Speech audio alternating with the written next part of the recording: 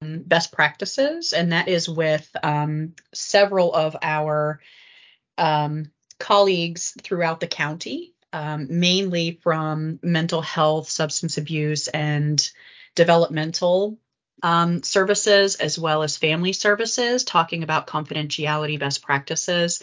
We have exploring Loudoun County data, so we will be bringing in folks who deal with our data and data dashboards on a regular basis to show you where the publicly available data are, including mapping, as well as illustrations of census data.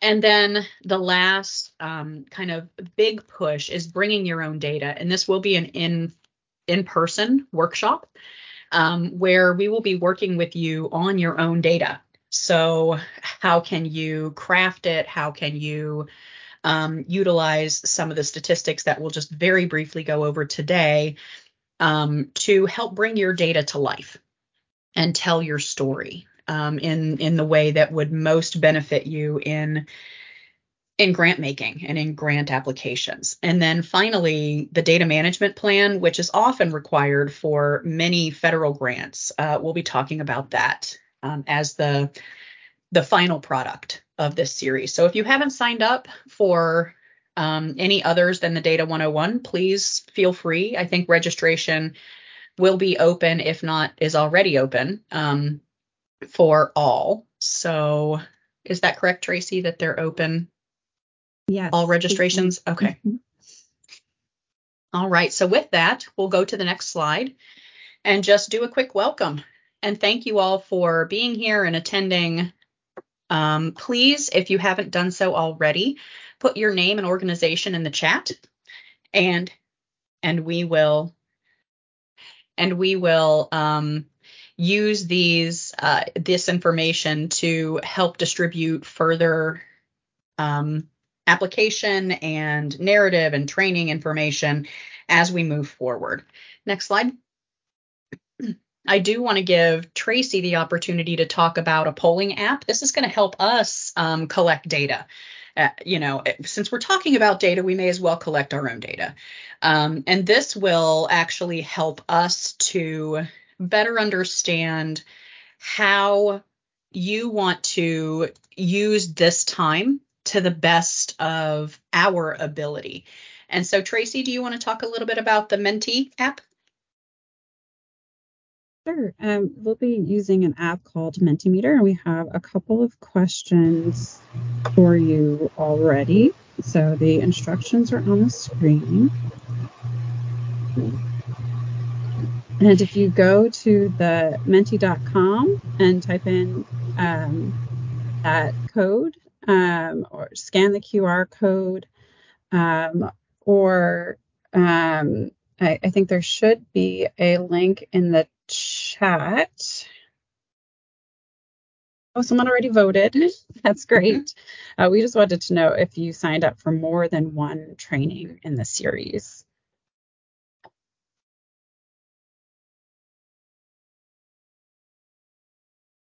And I just put the link in the chat.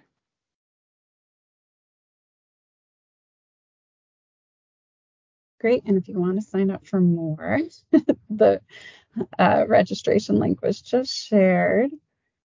And I can put it in the chat again. Right.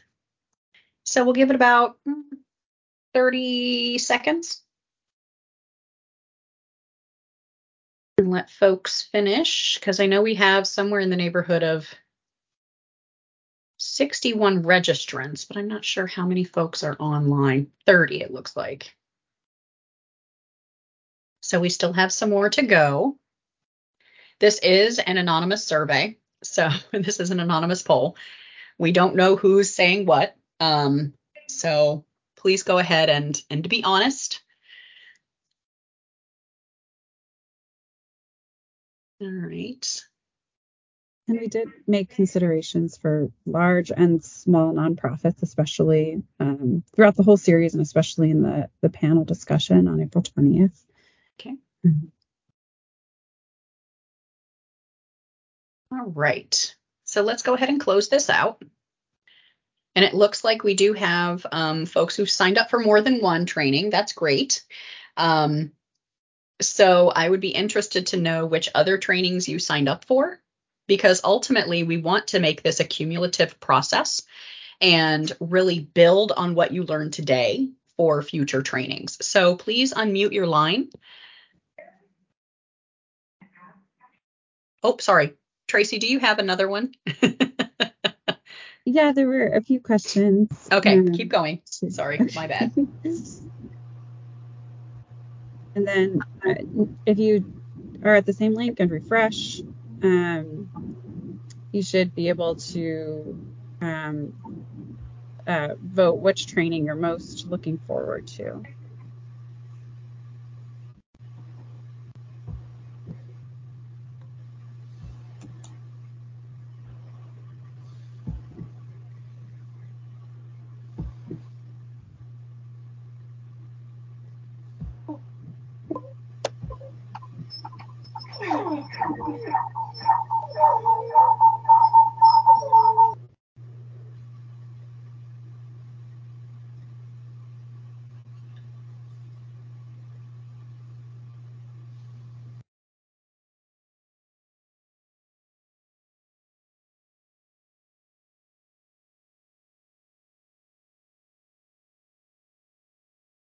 So that's interesting. I'm liking the results. This is fun. No one wants the bring your own data workshop. It must be only us data geeks who really care about that. I am a self-professed data geek. So I'm very excited about it and look forward to what's in sixth right now. All right, should we go? Pressure with bringing your own data. Will That's be right. Helping and workshopping, and you can come just to listen as well. True. All right, Tracy, do you want to go ahead and close this out? Looks like we've got quite a few respondents, about 18. And I will be bringing that back up later, the bring your own data. There are a lot of ways to look at data, and we'll talk about a few. So as we walk through the agenda, really what we want to make sure of is that you are getting the information that you need in the time that you need it. So really, the point of this is to explore the why behind your data, be able to explain your data story, and give you a formula for that. Also helping to define your need, which Barb will really go into some depth with around how you define your need in action versus in resources. So we'll talk a little bit about action versus resources, and we'll also talk about crafting goals, outcomes, objectives, and how you define program evaluation and evidence-based research.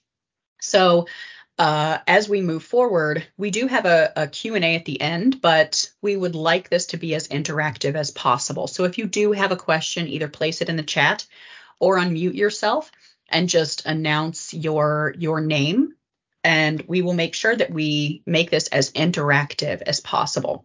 And we will be looking at, some next steps in the series, and we want to hear from you. We want to make this as successful a process for you as we can. So the more we know about what you want to see, the better off we can all be. So we'll go to the next slide. And just welcome everyone. One point that I want to make is as we look in the data and the training, we have one link that we want to share with you in the chat. We're going to do a word cloud so that everyone can see each question, but in 2 words. What do you want to see? Why do you collect data? 2 words.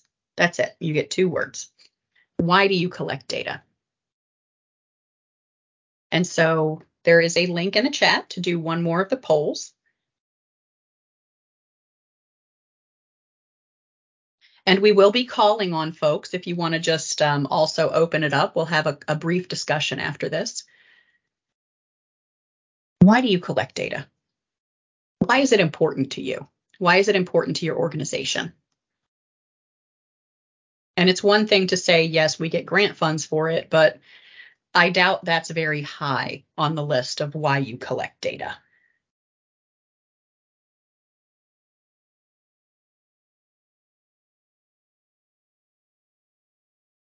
We see a couple of folks, grants and reporting.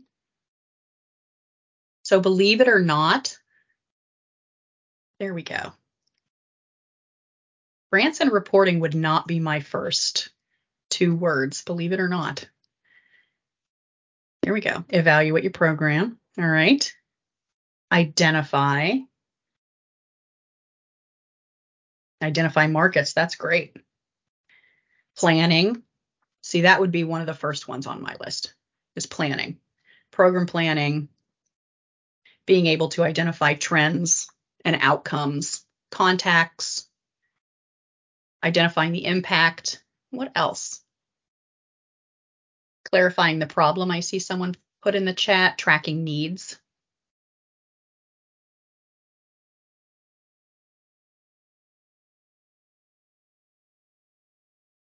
Right. Looks like we've got a fair amount here. And what we're seeing is a lot of planning and evaluation and the need for information. So you all collect data. That's never been an issue, right? You all collect data. You have for years and you're good at it. What we want to do here during this session is make sure that when you're looking at how to plan and how to collect data is to use it for multiple purposes, right? So it's a good justification for funding for multiple sources, but it's also a really good tool to have for evaluation, for improvement, for planning, for client outcomes, and being able to know whether the clients that you've serviced are better off than they were before they walked through your doors, right? That's really the important point is, are you helping them in the way that they need to be helped? So as we walk through, really what we're looking at is, why is data needed from funders or for funders? Why do they need this? What's the important point about it? And really what it does is from the federal level down to the state level, this is kind of echoed throughout the levels of government, but there are programmatic outcomes at the federal level for health and human services, for substance abuse. They have their own goals and programmatic outcomes that they must adhere to per the administration and per the legislature. So what they are doing is identifying areas of alignment with what their programmatic outcomes are and what your outcomes and programs are. So if there's not an alignment within the data and within your program practices, it's unlikely that you'll be funded. So really what you want to do is, when you're looking at grants, be able to identify what the funding agency is looking for and be able to provide evidence for the need for that particular funding agency. That's a real key that, in the federal world that's the first thing that they look for. Will this advance the federal outcomes? Will this advance the federal platform? And the way that you show the need is through evidence and through data. So they are looking for statistics. They are looking for evidence that supports that programmatic alignment. They're looking for evidence that supports any need for service. And when they start to look into your grant applications and narratives, what they want to see is the depth and breadth of services, but not just how you explain them in a narrative, but how you can substantiate them with data. And so part of this is really focusing on the depth and breadth of your organization's services, but in the way that the data supports them. And so when you're looking at federal program alignment and evidence, you have to look critically at the data that you currently collect and the data that supports your programmatic outcomes. And then also where you see a need. I mean, organizations don't just develop or progress because it's a good thing, right? There is evidence that supports what it is to be good. There is evidence to support the services that you provide. There is an identified need in the community that's supported by evidence and supported by statistics. They also look for effectiveness. At the federal level, especially, efficacy of interventions and the implementation fidelity of interventions is really important. So if you cannot provide how you create and explain your program's effectiveness, it's going to be a hard sell for funders. And what I mean by that is it's one thing to promise the world. We talk about this a lot, where an outcome may be that someone's general well-being is better off than it was when they entered your program. But what does that mean, really? How do you define that? How do you know it's effective? Are you sure that it's effective? Are you using the correct measurements? And so really, well-being can be unpacked in several different ways. And we'll talk a little bit about how we unpack some of the need statements. We also want to look at the effectiveness over time. Often with federal funding agencies, we are seeing more and more evidence-based practices that are specific to efficacy and effectiveness. So I can't focus on that bullet point enough. And effectiveness can take many different avenues or many different definitions. So effectiveness in a mental health treatment is going to look very different than effectiveness in a large scale housing stability type of program, right? They can still be very effective, but the measurement is going to look different. And the way you describe those with your statistics is going to look different. So what we really want to seek out is, how are you using your data to address the funder's needs? Okay. Because ultimately it has to make that programmatic alignment to be able to really, use the funding. We also look for evidence of cost associated with program implementation. Cost needs to be reasonable, associated with the evidence that you're supporting for your outcomes. And this is typically at scale, right? So if you have a very intensive intervention for a few very at-risk individuals, that may cost the same as working with 1,000 individuals with a light touch effort. So really what we're looking at is cost associated with outcome. And the higher the intensity and the higher the level of need, we would expect the cost to be higher with lower enrollment. So really what we want to do is make sure those are reasonable, though. And it is your job as the narrator of the grant to convince the funder of that.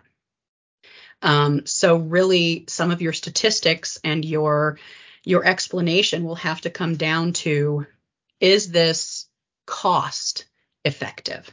So we know the intervention is effective, but it's 10 times more than the funding agency is willing to spend. That's going to be a hard sell. How can we look at the benefit cost and what that ratio is to be able to fund? All right, next slide. So one way of really getting some effective storytelling, we've talked to you about this as nonprofits and just into the world. What's the most effective way of telling your story? We all tell our stories through data. I can tell my story right now using data that, I grew up in West Virginia. I'm 44 years old. I am a white Caucasian woman. And I work for Loudoun County and am working on this particular project, right? There are ways to explain your story. There are also ways to explain your organization's story in laying the foundation. And so what this is data storytelling. How can you effectively lay the foundation and get your point across with as little words as possible? Often, what tends to happen are character limits or word limits for grant applications and grant narratives. So one way that you can help to alleviate some of the burden is putting in visualizations and visual cues that help to explain the data in a couple of sentences plus a visualization, rather than writing 3 paragraphs of what your data are, who's collecting them, and what some of the outcomes are. So I just have an example here from the county administrator's budget presentation, where it's really clear. Employment, we are looking at employment growth and negative growth. So you can see very clearly that in fiscal year 21, there's a story to tell. What happened, right? And we know the pandemic. And then what we see also is then 4 different comparators, right? We have Loudoun, the DC Metro, Virginia, and the US. So we already can tell at least 2 paragraphs worth of a story in just one visualization. This also gets to your main point of what you want to say. Employment over the course of the last 4 years in Loudoun County has been mixed. We saw a decline, then we saw a significant increase, and then declining returns, right? So that's 3, points that we can make in one graphic. You also want to focus your audience on the explanation. So taking a few sentences and really helping the audience understand what you mean in the simplest of terms is really effective. So again, with words, it's really difficult. With statistics, it's hard to get your point across all the time, because the average reviewer may either not know your organization or may not have the same viewpoint. And so what you want to do is make sure that you are able to explain it in the simplest terms, and visualizations really help you with that. Another key point to data storytelling is making it linear. And this is something that we've noted throughout the last several years with our grant applications at the county, and also many of your grant applications with the nonprofits, is the nonprofit human service process is making it linear. So what we want to hear is how you got from A to B to C. So if you're talking about the annual process, what we would want to hear is from the last 3 years, starting 3 years ago, where were you? Last year, where were you? Today, where are you? So it shows this linear progression, and it's easy to explain in a data visualization with a cue. So it creates a linear story that then you can tell where you're going. So you know where you were, where you are, and where you're going. That's a really key point to make for any kind of grant funding. And I do see in the chat, Val asks a question, what happens when the grant platform doesn't support graphics? That's a great question.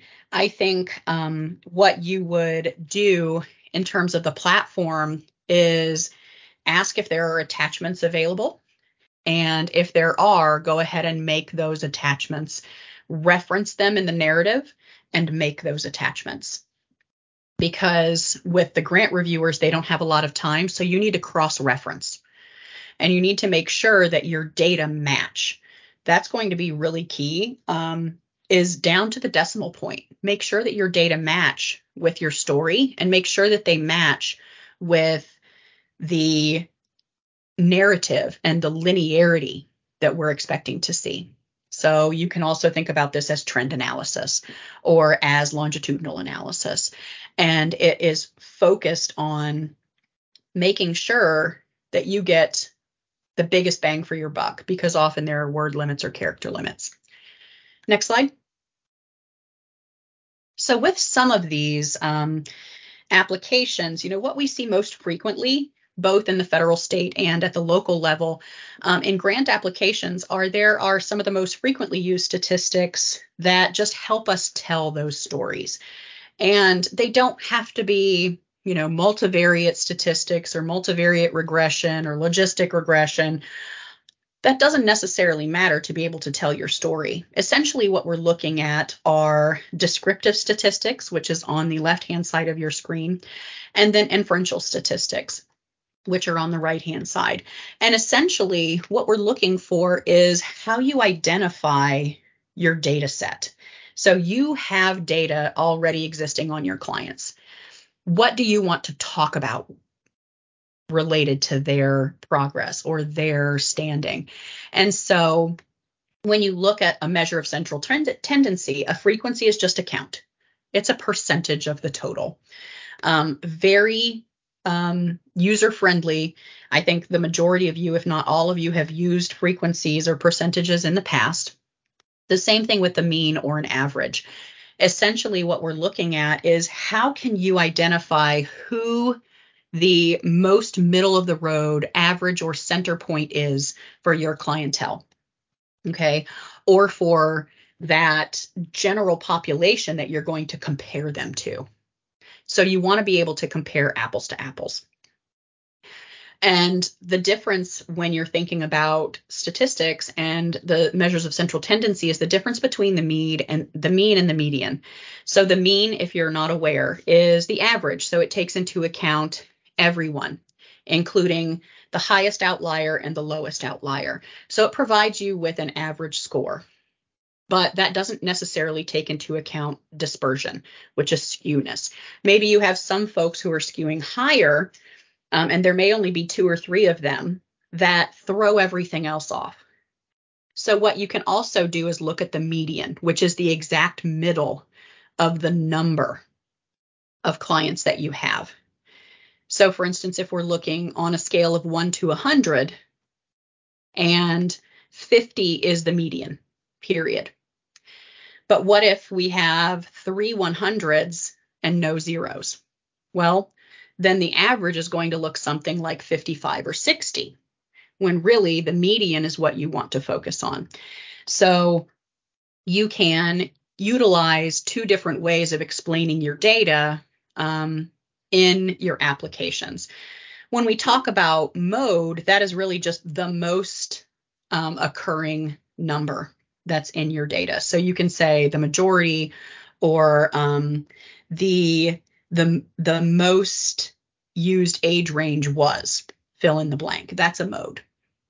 All right. When we talk about dispersion, what we're really trying to do is you're trying to paint a picture of the typical client or the typical clientele that utilize your services. And that's where the range comes in. So if we continue to use the idea of 1 to 100, the range would be 1 to 100.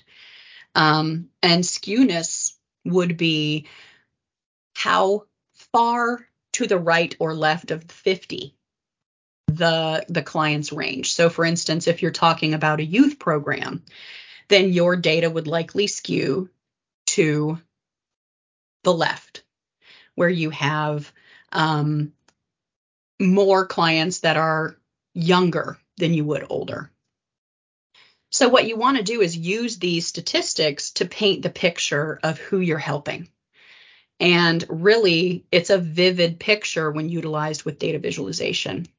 To a lesser extent, I think for your purposes, are inferential statistics. And those statistics really are those tests of significance, hypothesis tests. So if you're utilizing a treatment or a service and can get pre-post data, that is where you would want to use inferential statistics. Correlations are also to help determine the relationship between 2 variables. Trends are looking at, differences over time and being able to identify probabilities that an estimated outcome would occur. You don't have to have these for every grant application. What you need are really those measures that tell us who your clients are, who your sample is, and who is the comparator population. So when we start to think about it, we'll think about it as a funnel, and we'll get a little bit further into that. So as we move forward, next slide, thank you. As we move forward, we also want to make sure that when we think about as a funder or from a funder's perspective, that these data are often used in policymaking decisions. So especially at the agency level for federal and state organizations, as we mentioned, their goals and outcomes, your goals and outcomes need to align with theirs programmatically. And then what we also want to focus on is how these can be used for policy decisions. So let's say our rental assistance program or our Loudoun recovery program that has served us throughout the pandemic have data that support continuing these programs. That's where data and equity converge. So we have intersecting needs and intersecting outcomes that show improved outcomes or goals for the population. And essentially, what the White House blog and this Amplifund blog do is illustrate the need for addressing equity through data collection, because we don't know what we don't know if we don't collect the data. And we need to be able to show and be able to demonstrate that the funds that are being provided by the federal and state and local governments are being used for their intended purpose and for their intended population. So this really does get at making sure that the funds are there for those who most need it. And so we will have links to both of these blogs in the accompanying materials. All right. So I'm going to pause there before we do our next poll. Are there any questions?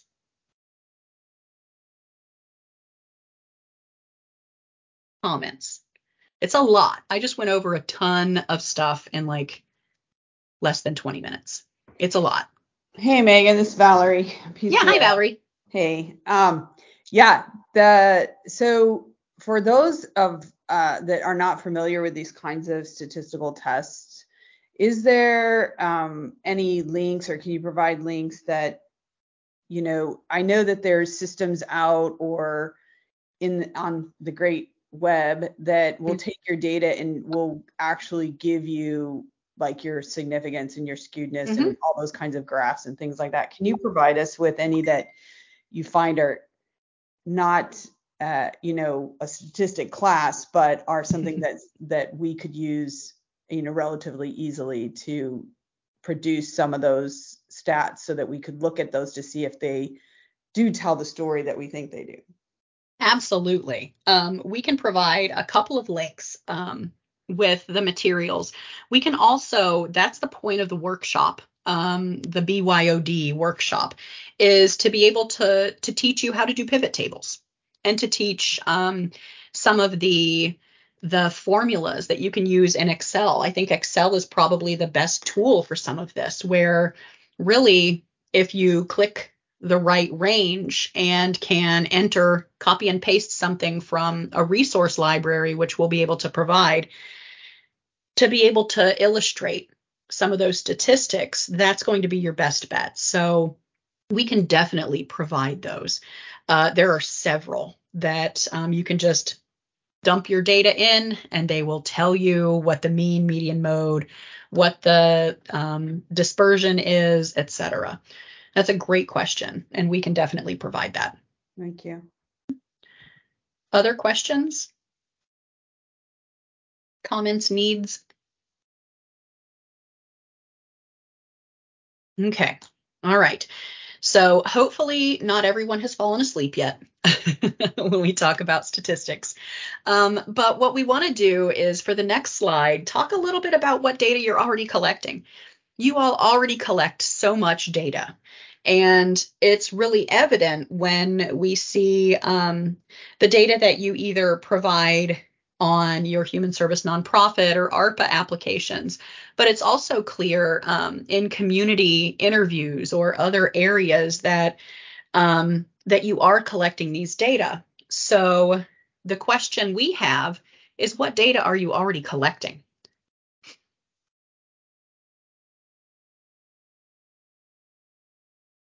And you can say a lot, but we will ask you what the a lot means.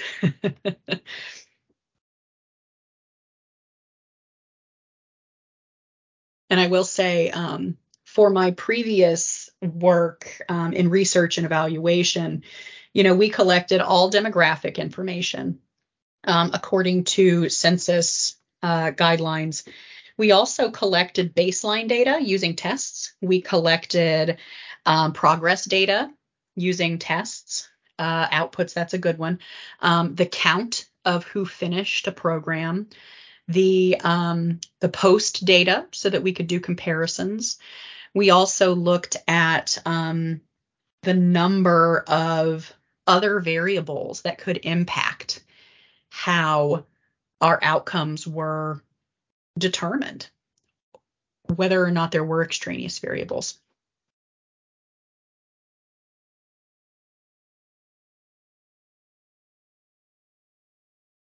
Ooh, historical data. That's interesting. I might have to ask the person who put that in there about that.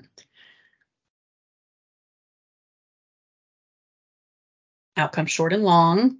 Ooh, number of graduated. Great. That's a good outcome. What else? Satisfaction, improvement in situation. We'll give it 30 more seconds.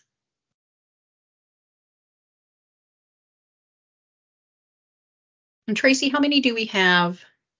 Is this the little 9 in the corner? Is that? Yes. Okay. Don't be shy. Ooh, increase in parental time. That's an interesting one too. Volunteer involvement. Contact info with geographic information. Number in program. All right. And these are really, really helpful because you think about both client and then aggregate data. And what we've been talking about for most of the data is aggregate data, right? Mean, median, mode. These are statistics that really require an aggregate. But some of these that you're talking about are also, there we go, decrease in docketed case. So those are individual statistics, which can also be useful when you're thinking about single case studies or single study research design, where you have information and collect data regularly on each client, and you may have a very small client roll. And what you're doing is collecting at regular intervals to deem the progress and to measure that progress. Really interesting. All right. And so another question that we have, if we want to go ahead and lock that out, is, what tools do you use to collect those data? So we have demographic data, we have program level data, graduation data. Where do you get those data? How do you collect them? What tools do you use? And you can just put that in the chat.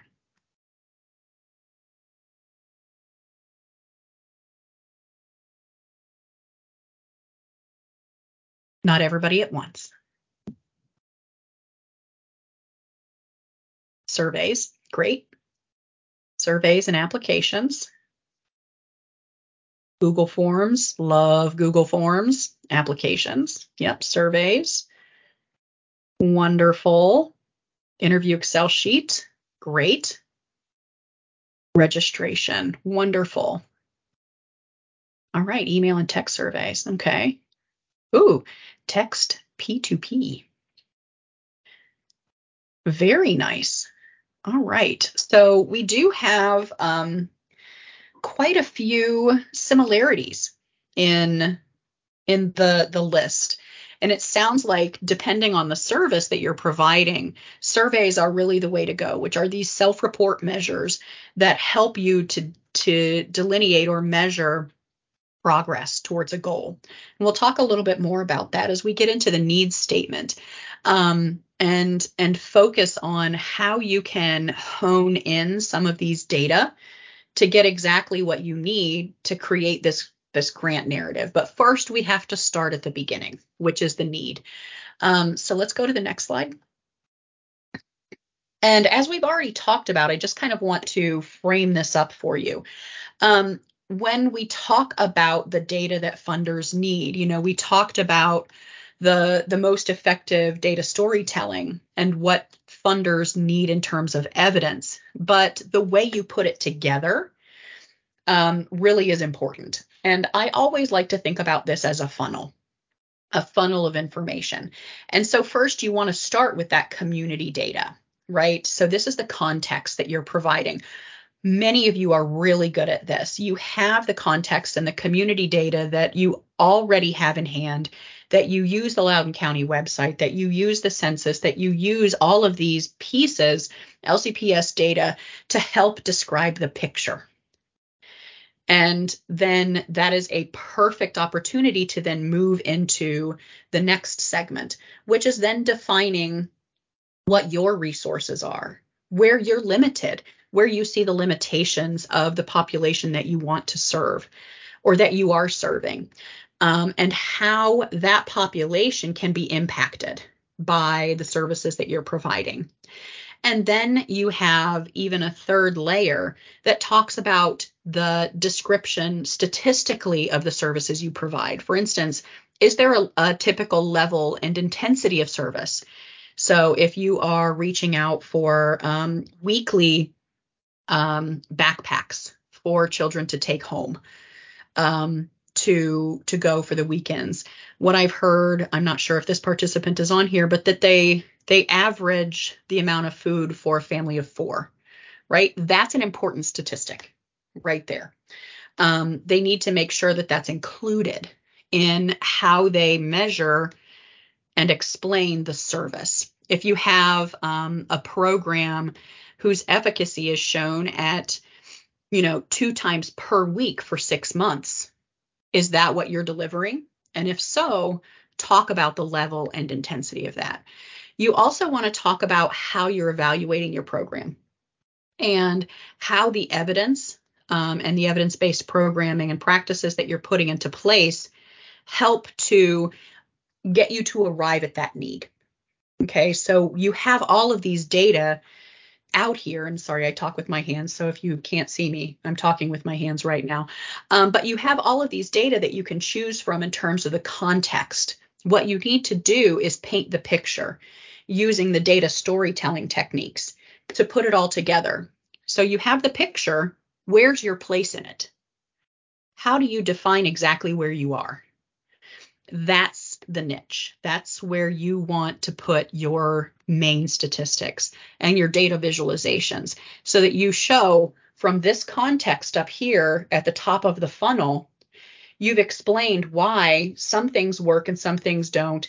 You've explained why your target population is in need because you have statistics to prove it and provide evidence for. And then you talk about the effectiveness of your program and who you're going to serve. Those connections are a very compelling argument, not only for the need, but for the effectiveness of your program. So when you're talking about a grant and the funding agency is asking you, well, what does that mean? You have this approach to show them in an elevator speech, 5 sentences. This is what it is. And then you can elaborate in a narrative, but really essentially what you're doing is making sure that you provide the context, the population parameters, because you don't want to serve outside of that population.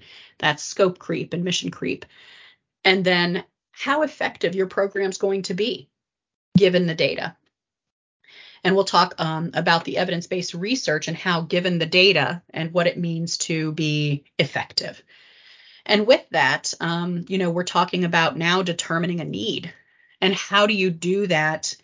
And how do you describe it? So I'm going to introduce Barb, who's going to walk you through some of the need statements. But before we do that, I just want to pause and see if there are any other questions or comments.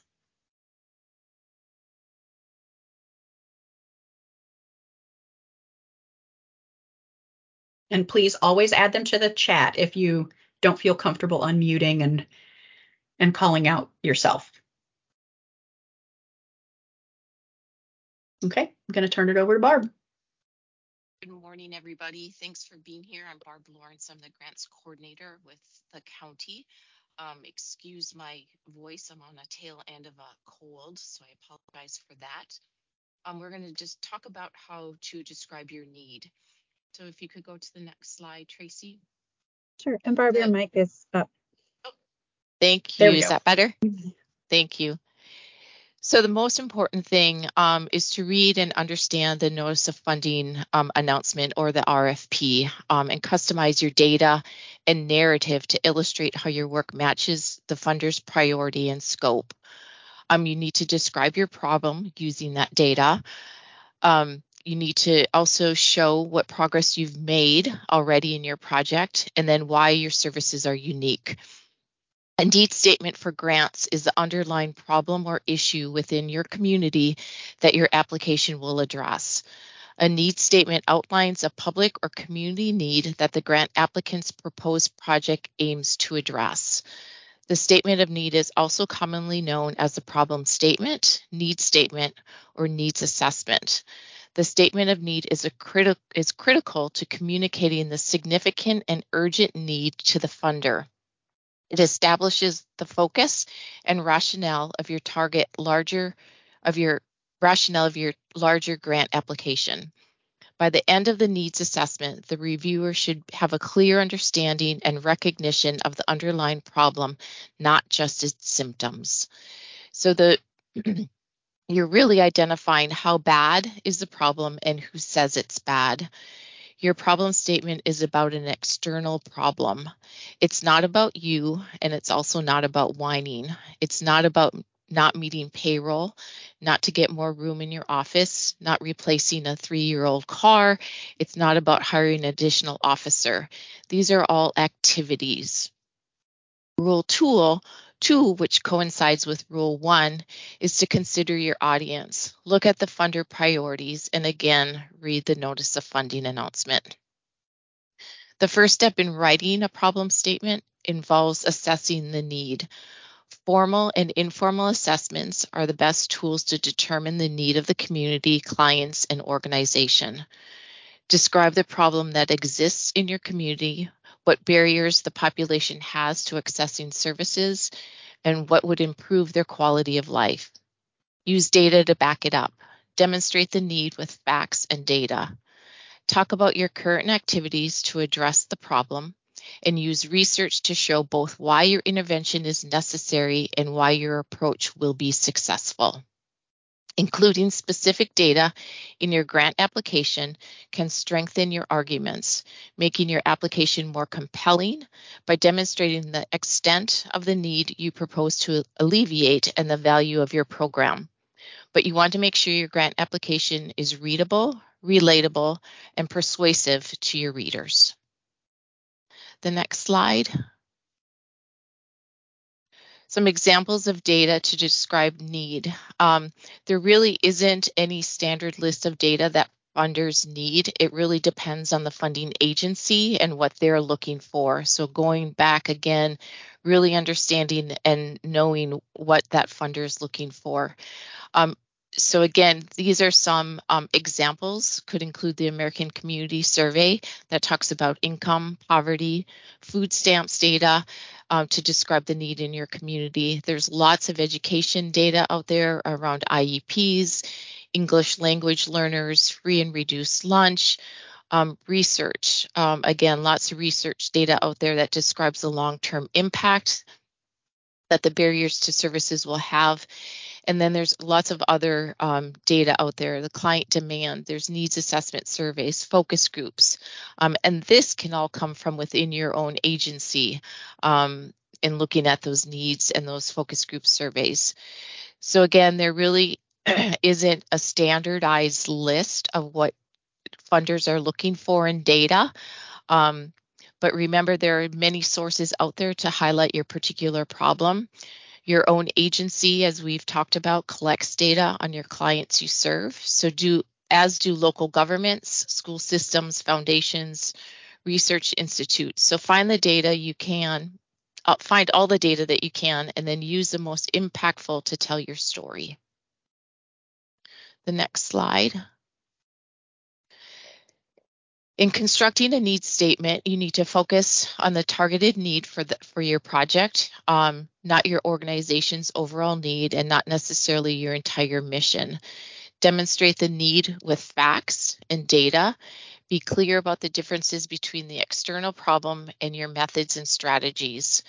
And again, don't complain or focus on lack of what you have to execute a new project or project expansion, focus on the need. A problem or need statement should answer the question, why care? You are providing details to your funder so they understand the importance, urgency, and significance of the problem at hand. A compelling, concise, and effective need statement establishes a grant application's rationale for clearly identifying the urgent need or unmet problem within your community. In the next few slides, we're going to use what we took from a training that Tracy and I went to called Grant Writing USA to help build a needs statement. So if you were to make a T-chart that had the problem on one side and methods or strategies on the other, think about why you're applying for the grant. Is it because your organization's lack of funds, equipment, people, or other items that your organization needs? Again, the first step in writing a problem statement involves assessing the need. Formal and informal assessments are the best tools to determine the needs of your community. A formal assessment involves structure, standard assessment tools, and advanced planning. Examples include client surveys, strategic planning, and data analysis. Informal assessments are more flexible and dynamic, and they include observations, anecdotal records, and interviews. So we start trying to identify that problem or need. Next slide.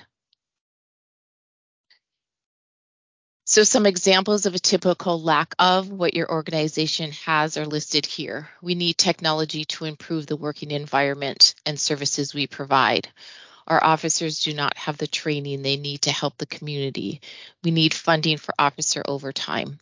Once you know what the problem is, you must define it for your funder.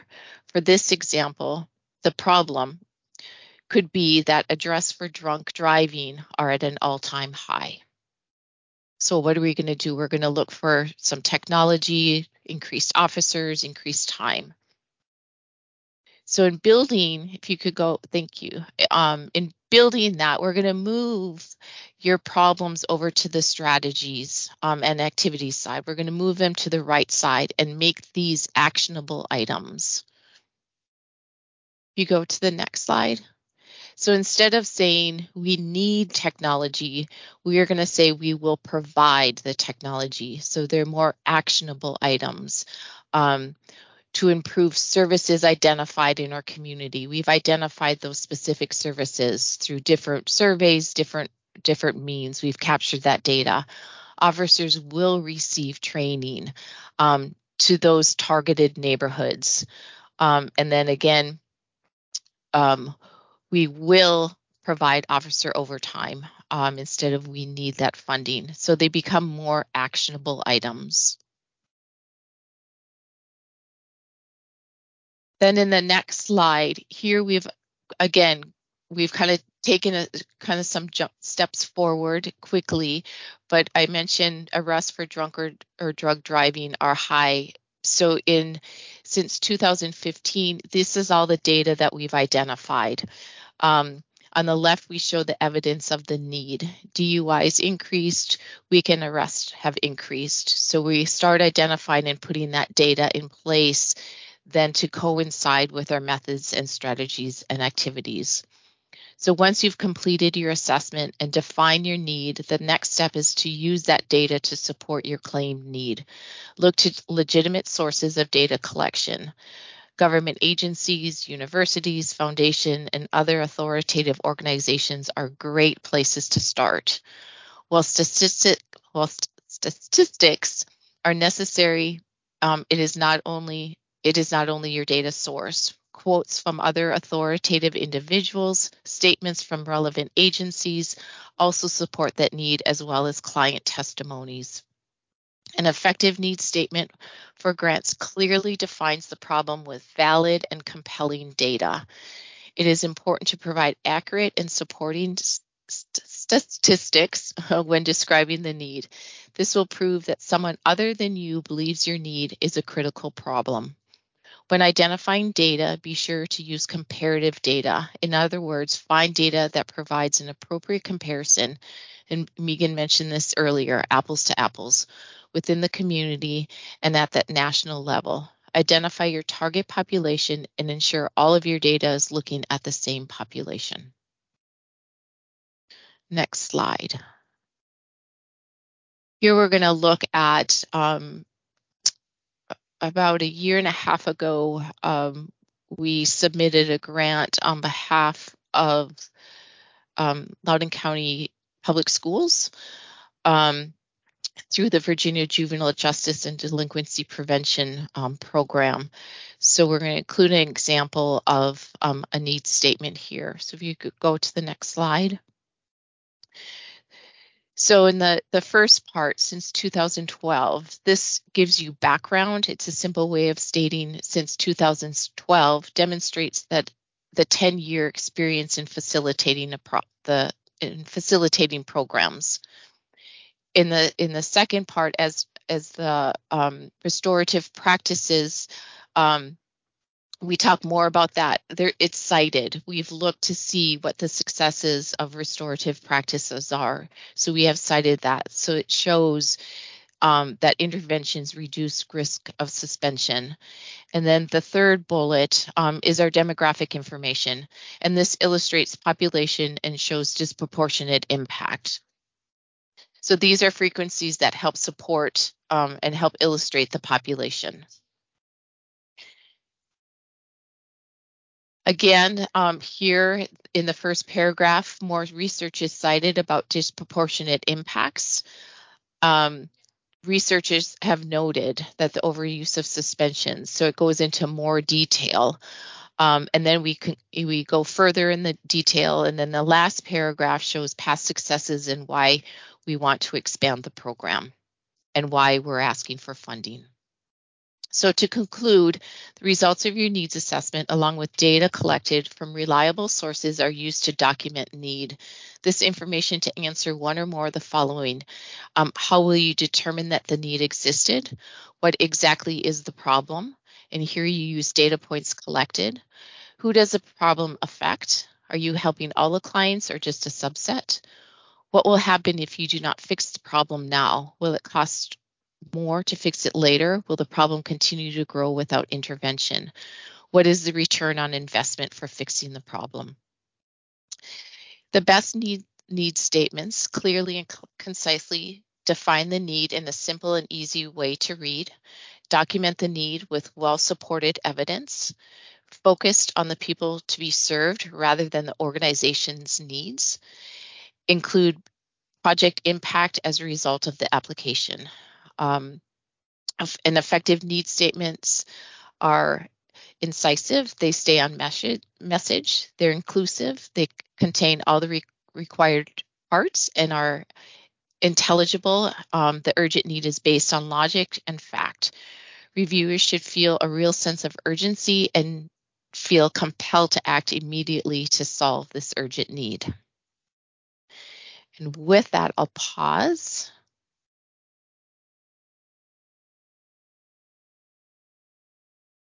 Are there any questions?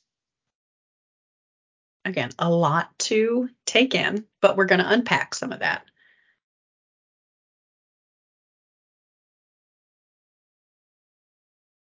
Questions, comments about the needs statement in connection to data?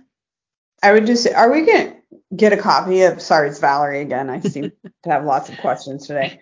Are we going to get a copy of the slides? And can we Yes. get a copy of Barb's narrative maybe? Because there was a lot of great information in there that obviously couldn't all fit on the slide, but that maybe we can read and digest a little bit. Absolutely. Yes. We will provide the notes slides for you. Definitely. Okay. Thank you. Mm-hmm. Yeah, we want this to be a resource. So we will give you all the information that we have. All right. So now we're going to unpack. And part of this, next slide, is really thinking about what the needs statement does in connecting it to data. And so one thing that we always want to think about when we're looking at the needs statement is what changes. What are you anticipating the change from and the change to? So we typically, when we're looking at data and statistics, is the dependent and independent variable. Or what we can think about is,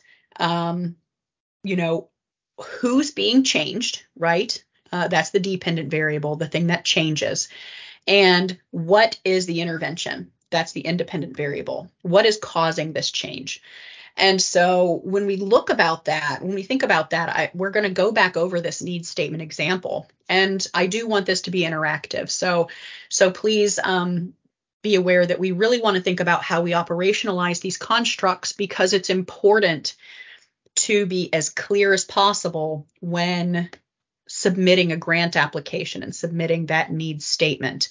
As Barb mentioned, we really need to think about the notice of funding opportunity. If this were written or community corrections in, let's say, DCJS, right? Something that is maybe a criminal courts type of NOFO. It would look very different than an education NOFO. We would use different data. We would use different clarifying remarks.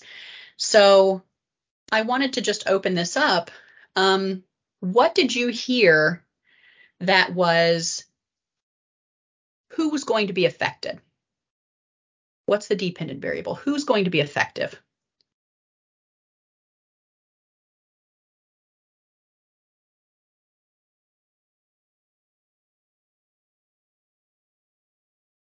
I will call on people. The community. Okay. Yep.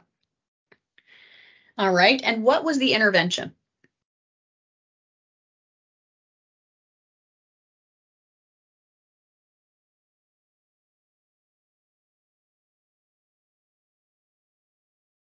More equipment? Let's unpack it. Go to the next slide, Tracy. More training. Okay. So really what this does, and when we talk about, keep going, Tracy, there are the arrows here. Yep, there we go. Keep going. One more. All right. So really what we're talking about here on this first statement is all about the population and who will be affected. All right. So Loudoun County Public Schools has been working on this restorative practices. That's the intervention. That's what they're saying is an evidence-based intervention for students. So in working through this, they're talking about disproportional suspension rates. They're talking about the student population. So it does go to the community, but really it's focused on this student population because that's what the notice of funding opportunity was about. All right, next slide. When we get into more detail, what we're looking at for the first paragraph is that suspension and expulsion is not effective. So we're already comparing what suspension and expulsion can do to what they're applying for. Okay, so restorative practice is a better alternative to suspension expulsion because it does perpetuate. Suspension expulsion perpetuates that school to prison pipeline. That is the argument. They have data to back that up. This is the community level data that we were talking about earlier. This is evidence that supports the specific program versus another program. Then when we start looking into the number of cases and conferences as we move forward, It has 17 cases in 2013-14 to a projected 134. So there are multiple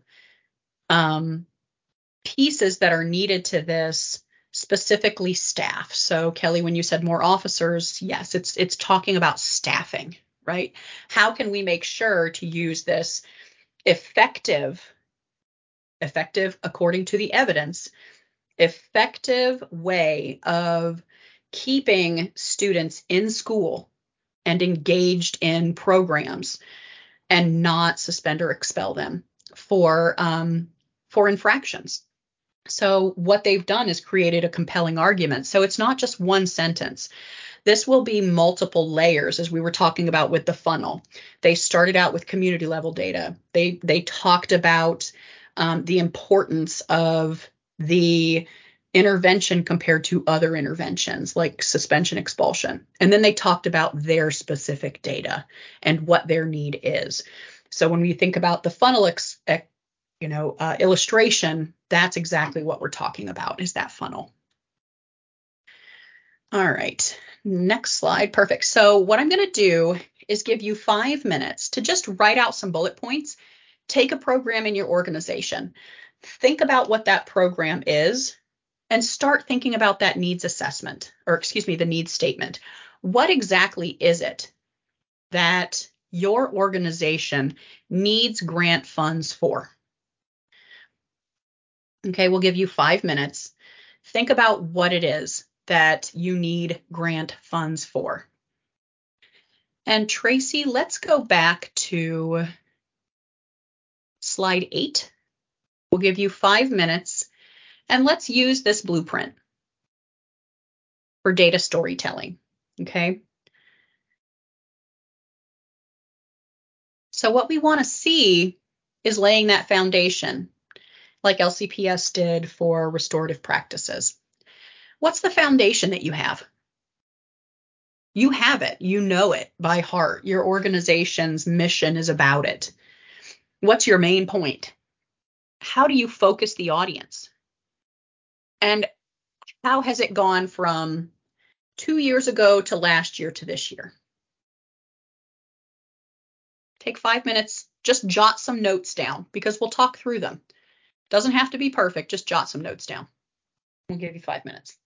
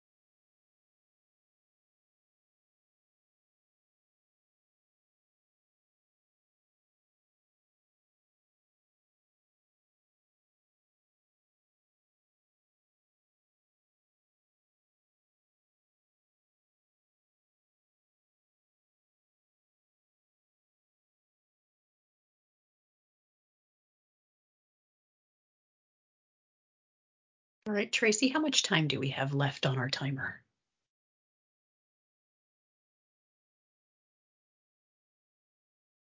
I think we can move on now. Okay. Okay.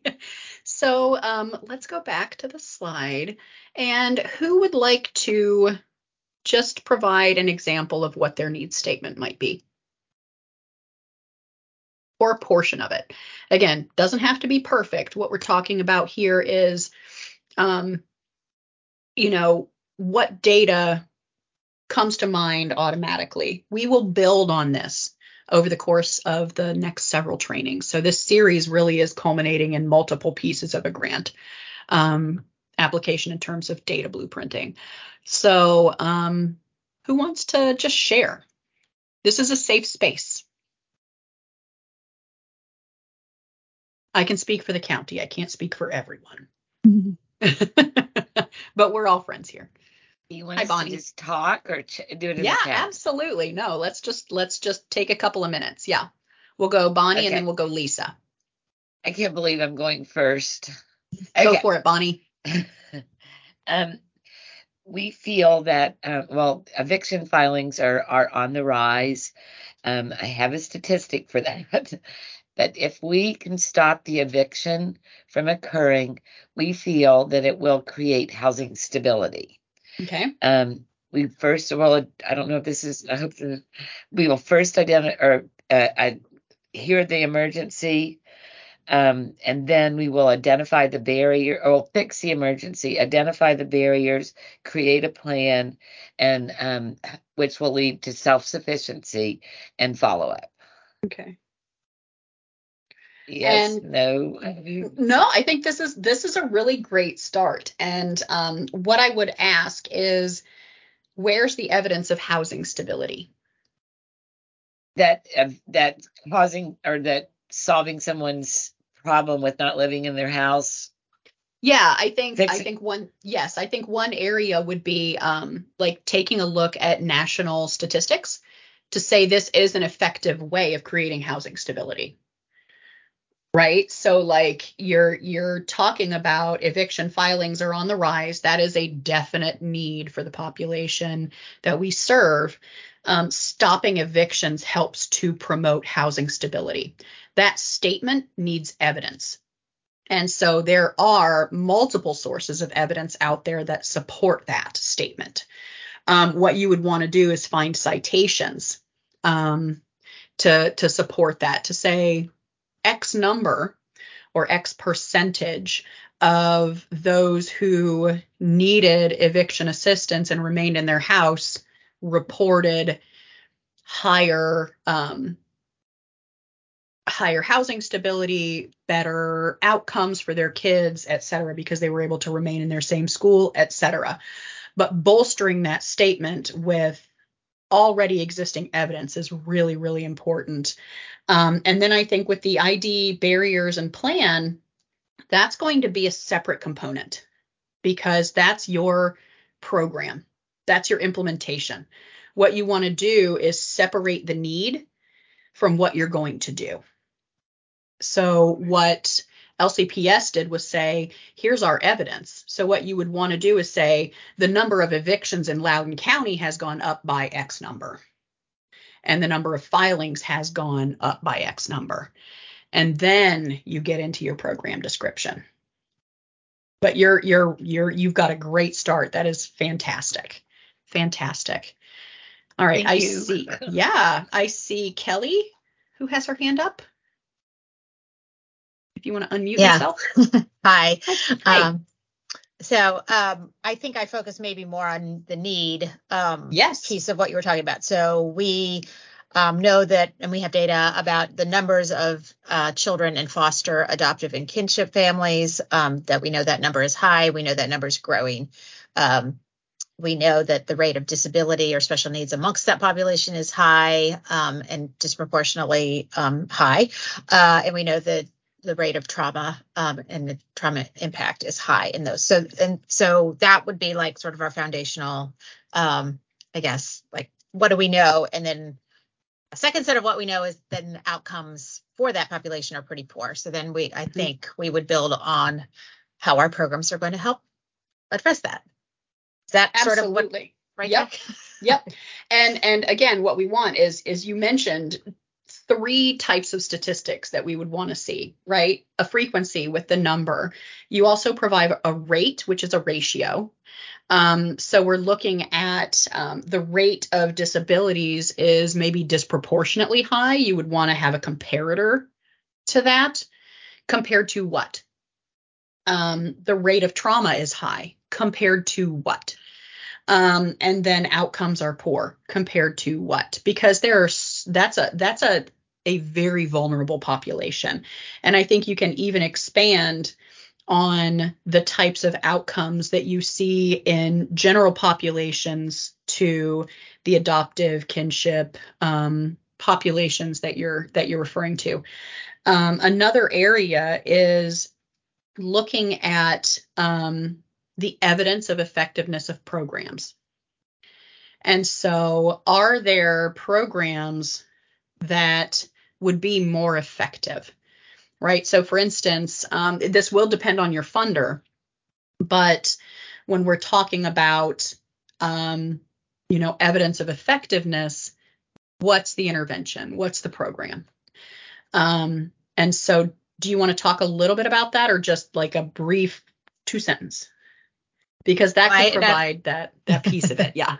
So, I mean, we are a family-led organization, so our go-to programming is peer-led supports. So okay. Training, peer support, consultations, classes, that kind of thing. So that would be, I think, our first answer to that. Okay, that's great. Yeah, that's great, because then what you can say is peer-led supports are shown to be effective for, these populations, and then provide that evaluation data. And so you're using some of the statistics we're already talking about. That's perfect. Yeah. Great. Others? That was helpful. Anyone else want to jump in? Lisa? Yeah. Oh, sorry, I unmute myself. So I'm Lisa with Women Giving Back.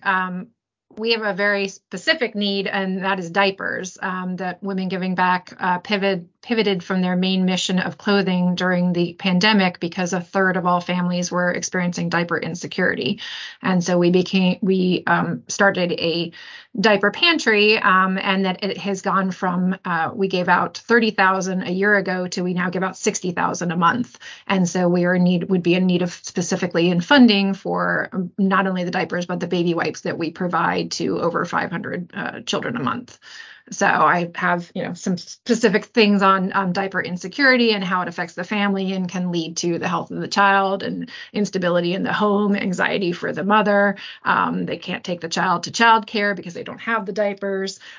So we translate and use some of the numbers how many people that we are serving and what the shortfall is, because we were only receiving so many diapers in partnership with the DC Diaper Bank. Oh, that's great. That's great. So again, I think you're all on the right track. What I would do, Lisa, is flip that argument. Mm-hmm. I would flip it to say, diaper insecurity is a real issue, especially given the aftermath of the pandemic. Here's what happens to the family. Here's the evidence for that, right? That leads to absences in childcare. That leads to lower outcomes. That also then that diaper insecurity then provides health issues or contributes to health issues for the baby, et cetera. And here's the need. So you've gone from 30 to 60, and then that's your statement. So you've done the funnel, right? That's really what we're talking about. That's great, because you're comparing your own data. So you have some of the range and comparison that you're looking at. You also have data that supports that evidence piece. I think that's enough to illustrate what you're talking about. That's great. Others? We'll do one more.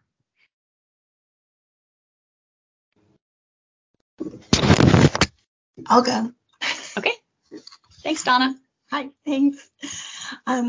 We have data that there is a shortage of court reporters. There are people being hired to transcribe audio in other countries, creating security breaches of personal data and showing poor transcript quality, making it unusable in litigation. With more funds to pay for training, voice and steno-writers can be educated in our state, creating more tax revenue back to the state and reliable and secure record making. Ooh, that's a good one. There are a lot of things to unpack there, right? So what's the cause of the shortage? That's where I would start. Or not necessarily the cause, but where's the evidence that you can support? I'm sure there's plenty of evidence out there. What is that shortage, especially when it comes to Loudoun County? And then you mentioned, with poor translation of services and then the lack of confidentiality of the data. That's, again, pretty huge. So it would depend on what your ask is. Is it that you want to conduct a training program for court reporters? Would you want to hire a freelance court reporting service? So my question is, what's the need? Right? Because I think that you have multiple ways of solving a lack of court reporters. But in 2 sentences, what's the evidence and then where do you want to go with it? So that's going to be your needs statement. Is it that it's a training program? Is it that it's a specific, service that you want to provide? What is that piece? Okay. It's training. Thank you. Yes. Oh, perfect. There you go. So it's training. And so, yeah, you can talk about the need for training programs, maybe a lack of training programs within the state of Virginia or the state of Maryland, which we border. So there are multiple ways that you can pull that evidence down. That's great. Thank you. All right. And I know we only have 7 minutes left, so we're gonna scroll through some of this a little more quickly. I will say there are going to be many more slides here when you get the slide deck than we're able to go through. But these are going to be slides that you see time and again. So don't be worried if you feel as though we're going pretty quickly. You'll see these again. So when we talk about the need and we have a clear indication, an operationalized need statement, then what we do is talk about, okay, our program. So we've identified this need as external to what we're doing, right? These are external to the organization. Now what you want to do is talk about what the organization can do to help that need. So to do that, you want to start thinking about the goals, objectives, and activities that will get you to that, to accomplish or move the needle on that need. Okay. So you may say that some goals could be client well-being, housing stability, employment. We've talked a little bit about a couple of those already.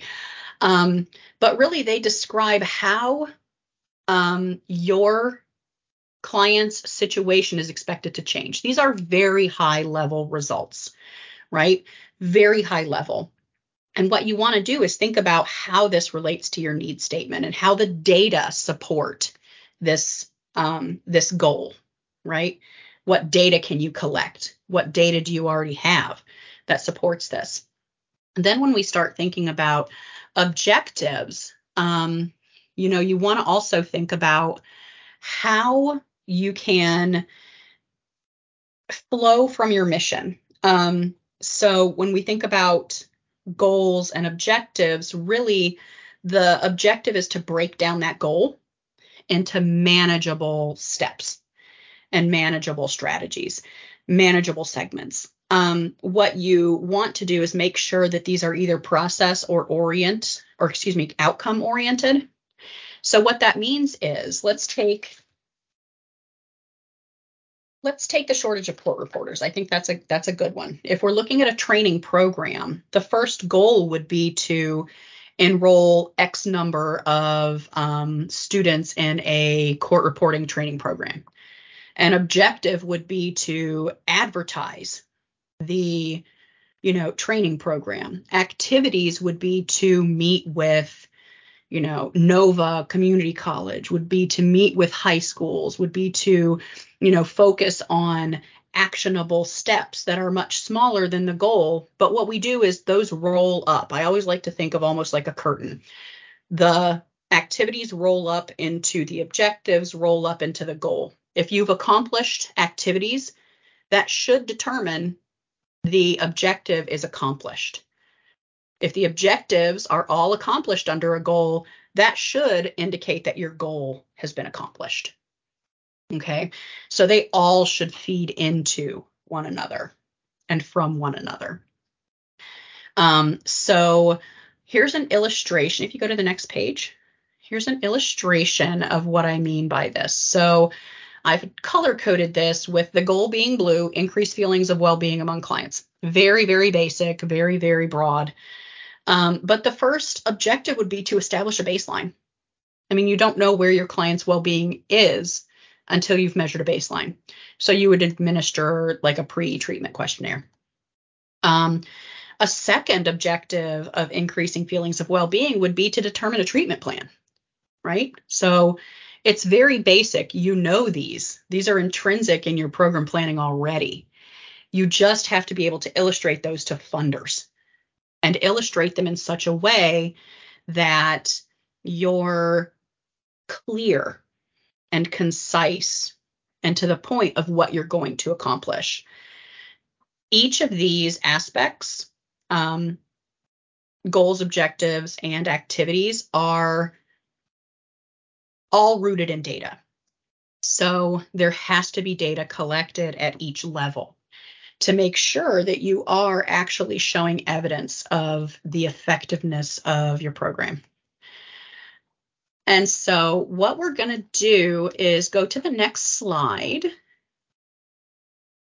And I just want to get a couple of sentences from you. You can just write it in the chat about what you see as challenging for writing goals and objectives. And we will use this as a follow-up activity. So in the chat, we don't anticipate this being anywhere beyond where we are. But we will use this for our next training on what is challenging about writing goals and objectives, and especially as they relate to the need and the data sources. So we know that data is necessary at every level. What's challenging about this? Some of them are ever changing. That's a good point. Yes. Making them measurable. Okay. That's excellent. Dependent on funding. Okay, great. What else?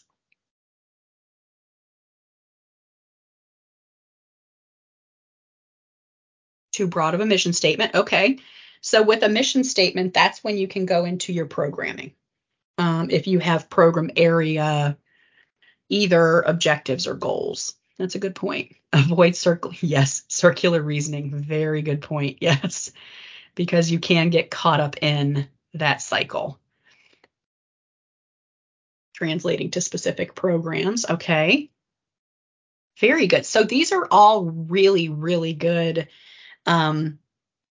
illustrations of what some of the challenges we see on a regular basis are when it comes to using data to explain what a need is, but then explain how you're going to address it, right? And make sure that it stays central to the funder and the reader of the application. So that's where we're going to be going next. So Tracy, if you can go to slide, let's do 51. I want to be respectful of folks' time, and we're already over time. So we will get into evaluation and evidence-based practice in the next session. We don't want to leave that out. We also will provide every slide just so you are aware and you have them. But essentially, with evidence-based practice, there are several websites from the federal government that help to support evidence-based research, but also defining evidence-based practices in the human services and in education. And we will talk about those in great length during the Bring Your Own Data workshop. So if you haven't signed up for that, I really encourage you to sign up for that. We have a tremendous amount of information that we're going to provide for that in-person workshop, and it is hands-on. So you do bring your own data. If you prefer not to bring your data or feel as though it's confidential and doesn't need to be shared, we can talk about the data that you have. And if you want to bring a ghost or a proxy data set with the type of data that you currently collect, we can show you some of the evaluation and potentially analytic procedures that you can use on a proxy data set as well. So before we go, go ahead, Tracy. Yeah, I did just want to mention, like, it's not like you're sharing all your data with your biggest funder in some cases for you. It's this is just to help. We will only be using the data for the purposes of the training. So your data will not be held against you. Yes. This is like a pressure-free environment where we're just trying to help you enhance what you're collecting and how you analyze it. So I just wanted to mention that. So the session evaluation for this session is in the chat. And then again, the registration to the future trainings are in there. We see another email from Barb that gives a little more detail to some of the trainings coming up to help you prioritize. But I just wanted to share that all with you now. Yep. Great. Thank you, Tracy. Are there any last comments, questions, concerns, anything else that you feel you want to see for future sessions? Any questions left unanswered?